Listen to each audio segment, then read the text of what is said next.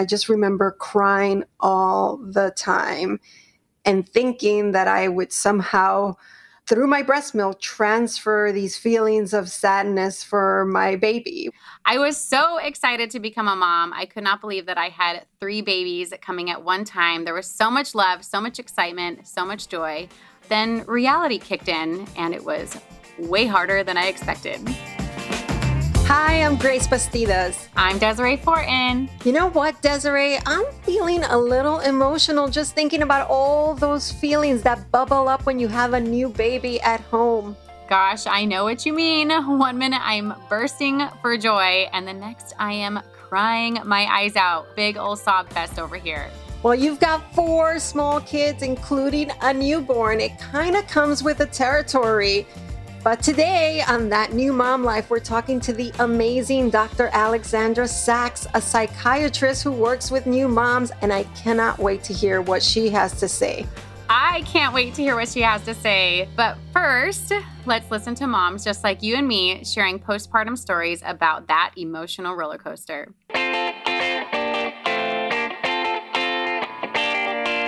I was nursing one of my daughters, standing up, walking around the house because she was screaming so much. And my other daughter pulled my pants down. And after months and months of me being angry and having all of this shame inside and feeling so guilty, I finally lost it. And I punched a hole through the wall. My own hand went through the wall. And there was just so much guilt in that moment. And I was so scared that my husband was going to leave me. When he got home from work, I told him what happened, and he said, "I love you. I am with you. Let's go get help." The very next day, I got an emergency appointment at the OB, and I was diagnosed with postpartum depression. And although I felt so much shame over it, I knew that I needed to show up for my family, but most importantly, for myself. So I started taking my medication. I started going to Zumba. I started taking breaks for myself so I could remember who I was as a person, as a woman. And after 6 months, the doctor gave me the green light to stop the medication. And I had this beautiful moment where I went to Home Depot and I bought a patch-up kit. And I patched up my own bedroom wall myself. It was a beautiful end to a very hard season of my life. But I'm very proud to have admitted that I needed help at the moment. And that didn't make me weak. That made me smart and strong. And I showed up for my family. There was a day that I remember just hiding on the other side of my room, behind the bed, in the dark, on the floor, literally in child's pose, just crying away the stress, trying not to scream. My baby was 3 months old at the time. My other son was 2 years old. And I heard him running down the hallway saying, "Mommy, mommy, mommy." And I was trying to become invisible. And I hid that from my family. I never really spoke to anybody about that. This is really the first time that I'm even saying it out loud to anyone outside of my own self.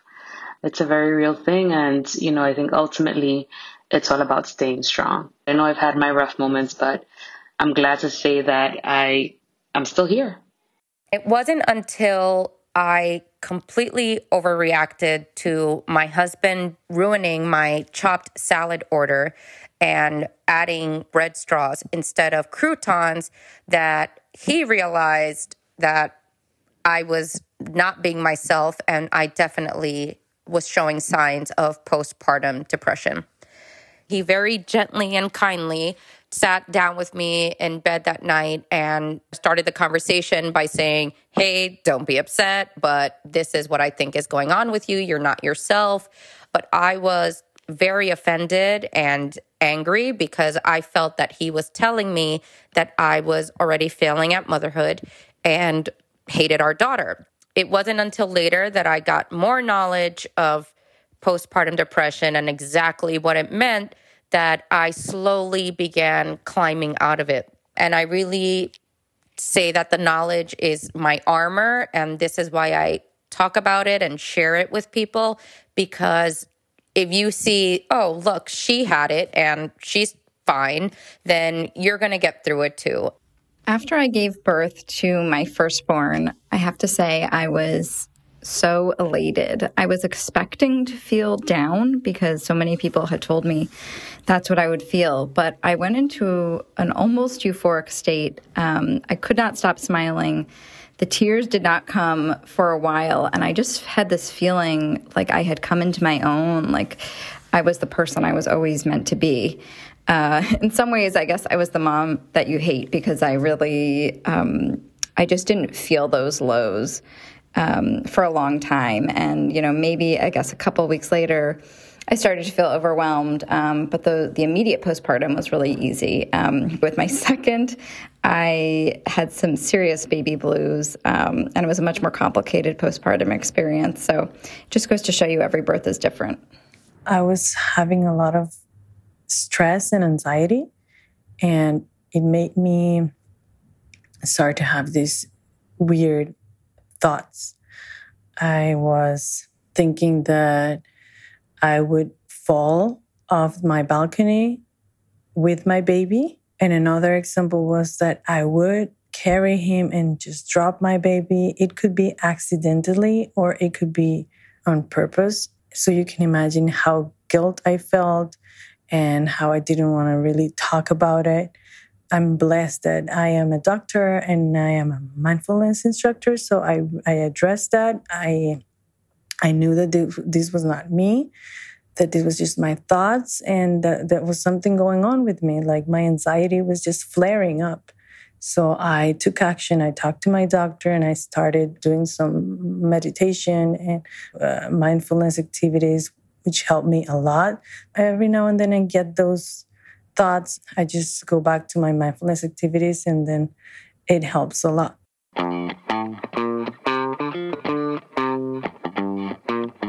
Our guest today is Dr. Alexandra Sacks, a reproductive psychiatrist who works with women and families. She's also a Parents Magazine advisor, host of the Motherhood Sessions podcast, and co-author of What No One Tells You, a guide to your emotions from pregnancy to motherhood. Thanks for joining us today, Dr. Sacks. Lovely to have you on the podcast. You have this great word for the transition to motherhood called matrescence. Am I even pronouncing that correctly? Yes, matrescence. It's like adolescence. That's how I remember how to pronounce it. Yeah. What does it mean? Matrescence is the transition into motherhood. It's an identity transition, but it's also a physical transition. Your hormones shift, your body changes if you're physically giving birth to a baby, but also your role in society changes if you're stepping back from work, if your income is changing. You may have a different time schedule, so that may affect how you relate to your friends, how you spend time with your partner, your sexuality, your sleep. So there are so many things in terms of identity that really run the gauntlet from physical to emotional to social. I feel like I can absolutely relate to that as I'm in that identity shift right now. How is it possible that we can love our babies so much, yet also miss our old selves? Well, I always like to say that with new beginnings, always come an ending. Good things to celebrate moving forward in life also involves loss. People enter motherhood in all different ways. For some people, pregnancy is unplanned, but for people who really planned and long to have a child, they may be surprised that feelings of confusion or sadness emerge because, wow, I do actually miss being able to sleep in. Wow, people say, oh, I'm done with that phase in my life where I went to a bar or where I, sat around in a coffee shop. Like I'm done with that. I'm ready to be a parent. Yes, that may be true, but there may be a part of you one day that walks past a coffee shop or walks past a bar and remembers the pleasure, and has a pang of loss, right, for that old life that is different now that you have a baby. And it's okay to grieve that. It doesn't take away from celebrating also your new motherhood and your love for your child. Your feelings of loss and anxiety or anger or whatever comes up in your matrescence are entirely separate from your love for your child, right? And I think that's why historically this has been a hushed topic, because I think for people, any negative feelings are connected to shame, right? Because I think people do worry. This is acknowledgement of not loving the child enough. And these are quite separate emotional worlds, your love for your child and you're wrestling with the grief or ambivalence or conflict in your identity transition. Well, I love my children, but I do miss watching a grown-up movie in the middle of the afternoon laying on my couch. Yeah. So let's dive into those first few days of motherhood. They're overwhelming. You're not sleeping. You barely have time to shower. Can you talk about the range of emotions that a new mom may experience? Yeah. So really in the first 2 weeks of motherhood, 80 to 90% of women may experience what we call the baby blues. So that's a very specific time where your hormones are radically shifting around delivering the placenta, around the new production of milk, and of course the sleep deprivation. So that is a time when really hormonal sensitivity is quite high. And so, the cliche of bursting into tears for no reason is actually quite common. Sleep deprivation affects the brain profoundly. So that also may cause moodiness and irritability. You may be disappointed in yourself if you feel like closing your eyes, but you want to be more productive. I think it's natural also during that time to be anxious, right? And this is, again, a spectrum. And postpartum anxiety would be at the clinical end where, we recommend getting professional support, and we can talk about that separately. But the normal range of worry and anxiety comes from being attuned to how vulnerable a newborn is. You're on your toes, and for many people, that creates feelings of nervousness. Am I holding the baby's head right? Am I feeding her right? Is she still breathing, while I wake up and haven't heard her, right? Because I've been asleep. So, anxiety for sure. I always like to remind people that pregnancy is really a relationship to your fantasy baby. It's the baby in your mind. And then once the baby is in your arms, there may actually be a feeling of disappointment. That could be anything from I'm disappointed that I'm having a boy when I long to have a girl, or vice versa. Or I'm disappointed that this didn't fix the problem in my relationship. It didn't make me feel closer to my partner. Or I'm disappointed that this doesn't feel more natural. It could be any sort of feelings of disappointment. You will likely feel lots of positive feelings of excitement, of love, of tenderness, of relief. And so it maybe is like a snow globe where your emotional, psychological life is being shaken up and any emotion may truly fall from the sky. When I gave birth to my triplets, there was just such a wide range of emotions. And one of them that was very common for me was fear. I was afraid that something was going to happen to them. It became very challenging for me. How can we deal with that? This is where I often talk to my patients about some practical tools. So I think that mindfulness and meditation are good ways to calm down. There are lots of interesting apps these days for breathing, for meditation. I believe Expectful has apps that are specifically towards pregnancy and the postpartum. So I was speaking to a woman this week who was saying, whenever my baby makes strange noises, I get this fear that she's not breathing. And so we talked about, well, strange noises means that if your baby's able to produce sound, that means her airway's open. A strange noise might mean something, but it doesn't mean not breathing. So kind of getting oriented to the difference between your logical understanding and your emotional understanding. So she and I talked about just that fear was present. Her logical mind was filling in this explanation, and what she had heard of was not breathing. So sometimes writing things down. So these are cognitive behavioral therapy exercises, and I really like a book called The Pregnancy and Postpartum Anxiety Workbook. That's another reference for people. So breathing and mindfulness is to calm yourself down.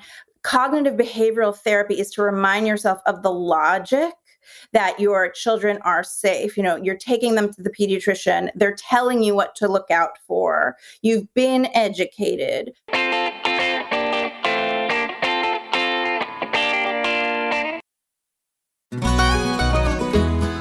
everyone. I'm Sid Evans, editor-in-chief of Southern Living and host of Biscuits and Jam. Since 2020, I've been interviewing musicians, chefs, authors, and other Southern icons about their family traditions, their faith, their favorite meals, and of course, what it means to be Southern. And I'm excited to announce Season 5 of our award-winning podcast. Join me every Tuesday for new conversations with some of the most interesting and influential Southerners around. Be sure to follow Biscuits and Jam wherever you get your podcasts. You can also find us online at southernliving.com/biscuitsandjam.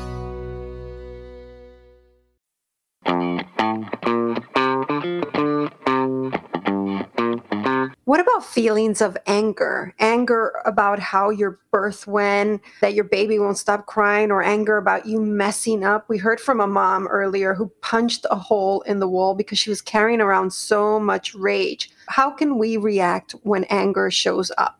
If you're angry, I would say, what are you angry about? Take some time by yourself, right? Because the most dangerous thing about anger is when you explode your anger onto something else or someone else and it hurts a relationship or, God forbid, hurts a person. What are you angry about? Can you give yourself some privacy? Can you blow off steam? Can you take a cold shower? Can you scream in the shower? Can you do 10 jumping jacks? Whatever you need. Then figure out sit down, maybe make a list, figure out what you're angry about. Do you need to talk to your partner about them stepping up more? Do you need to figure out how to get more sleep because this is just not sustainable? If you're angry at your baby for crying after trying to soothe your baby for hours, I think that is a sign that you just need more support in taking care of your child. When you're angry at your baby for being a baby, for throwing up after you've just gotten them dressed, that means that you're burnt out in the mothering work of that moment, of that day, and that you actually need help with your mothering, which, by the way, every mother does. Absolutely. Yeah. And, we talked about some of the angry emotions, and there's also so much joy that also comes. It's such a wide range of emotions. And is it possible to experience all these emotions at the same time? It's normal to experience all these emotions at the same time. Think back on other major transitions in your life, maybe getting married, maybe starting a new job. You feel lots of different things at the same time. That's human. And I think it's a fairy tale that motherhood is all bliss. Nothing is all bliss, and nothing is all bad. I would so appreciate if you could share some other signs that we need to get professional help when we are in that. My first answer to this question is always, if it comes to a question in your mind, should I get professional help? Just make the call. If the question comes to your mind, there is no downside to making the call. And the call is to a hotline for an international organization called Postpartum Support International, because it's a 24-hour help hotline that's staffed by volunteers. It's amazing, and it connects you to postpartum professional help all around the world, no matter where you are. So when in doubt, ask for help. And it may not mean that you're experiencing a clinical level of depression or anxiety. It may just mean that you need to talk, that you need someone to listen, that you need to just put into words how you're feeling, right? And that's a good experience to have. If trouble with sleeping, meaning that even when your baby's asleep and there's nothing for you to do, if you're tossing and turning and you can't sleep because you're so bothered by worries or anxiety, if there's no time in your day where you feel any pleasure, if, for example, having like a warm shower or a couple of minutes of a TV show or a bite of your favorite meal, things that you used to enjoy, bring you no pleasure anymore, that is a very strong sign for what may be clinical depression. So that is something we take very seriously. Obsessional thoughts are common in new moms, worrying about, cleaning the bottle or germs in some other capacity. Did they get enough milk? So that is normal. But if once you've checked and confirmed, okay, the diaper is clean, if you can't be reassured and the worry keeps coming and coming and coming, that may be an indication that you're having some obsessional thinking. So these are just some examples. It's by no means all that may be signs that professional help is very important. just make the call. And how can we shake the stigma around postpartum depression? I think talk about your experience as a mom. I think even if you are not experiencing a depression, just talk about the wide range of normal. Talk about the things we've talked about today, the disappointment, the feelings of missing your old life, sometimes being angry, sometimes blowing up at your partner, maybe feeling bad about your body image. Talk about it. When you're talking to people about your experience, include these non-blissful things. Be brave enough to reference it on social media if you're a big poster about your postpartum experience. I think the best way we can normalize the wide range of experiences is to really end the bliss myth, right? That is a myth. New motherhood is not a fairy tale. It is a wide range of experiences. And then certainly, if you are experiencing postpartum depression, to talk about that. Wow, such a great conversation. Finally, Dr. Sacks, what's your top tip for navigating those hormone-driven postpartum emotions that get thrown at us as new moms? I think to have compassion for yourself and to have patience with yourself. I think this phrase, when a baby is born, so is a mother. You're new to this. Give yourself time. The road will be long. You'll have plenty of time to make mistakes and get it right. You'll have plenty of time to just have fun. If you have days and weeks and months where you're not enjoying it, where you're not happy, there will be years where you can have fun. I often tell people when they're disappointed with their birth story, the day you give birth is just one day in your child's life. It's just one day in your life as a mother. There will be so many more days, and to know that it's really one step at a time. Have compassion with yourself because it's one step at a time and one day at a time. Thank you so much, Dr. Sacks, for joining us today and for this very valuable conversation. Thank you for having me and for all that you do for parents around the world.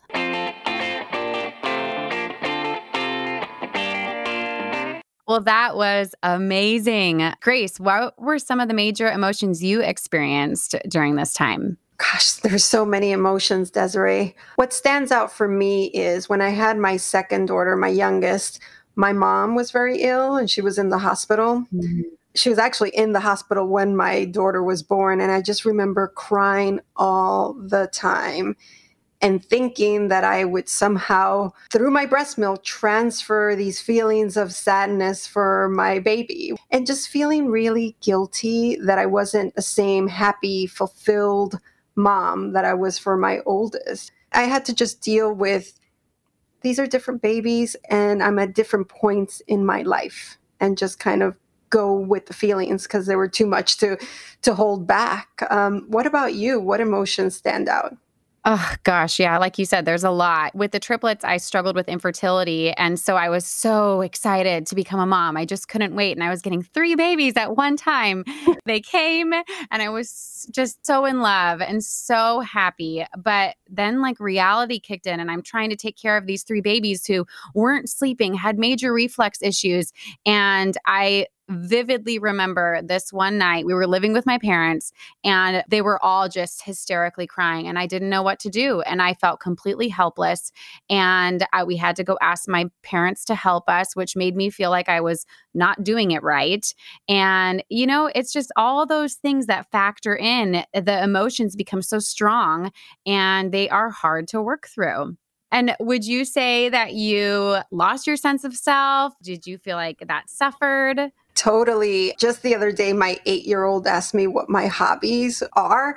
And I just started talking about the hobbies I used to do pre-baby. So yes, this is something that I am still very much working on, because I think also culturally, I had these ideas that as a mom, you have to put yourself last. And it just does not make for a good mom, especially for me. So I'm still trying to work through that and kick myself a little bit higher on that list of priorities. That's so good and so important, because I think that we do have a tendency to kind of lose who we are.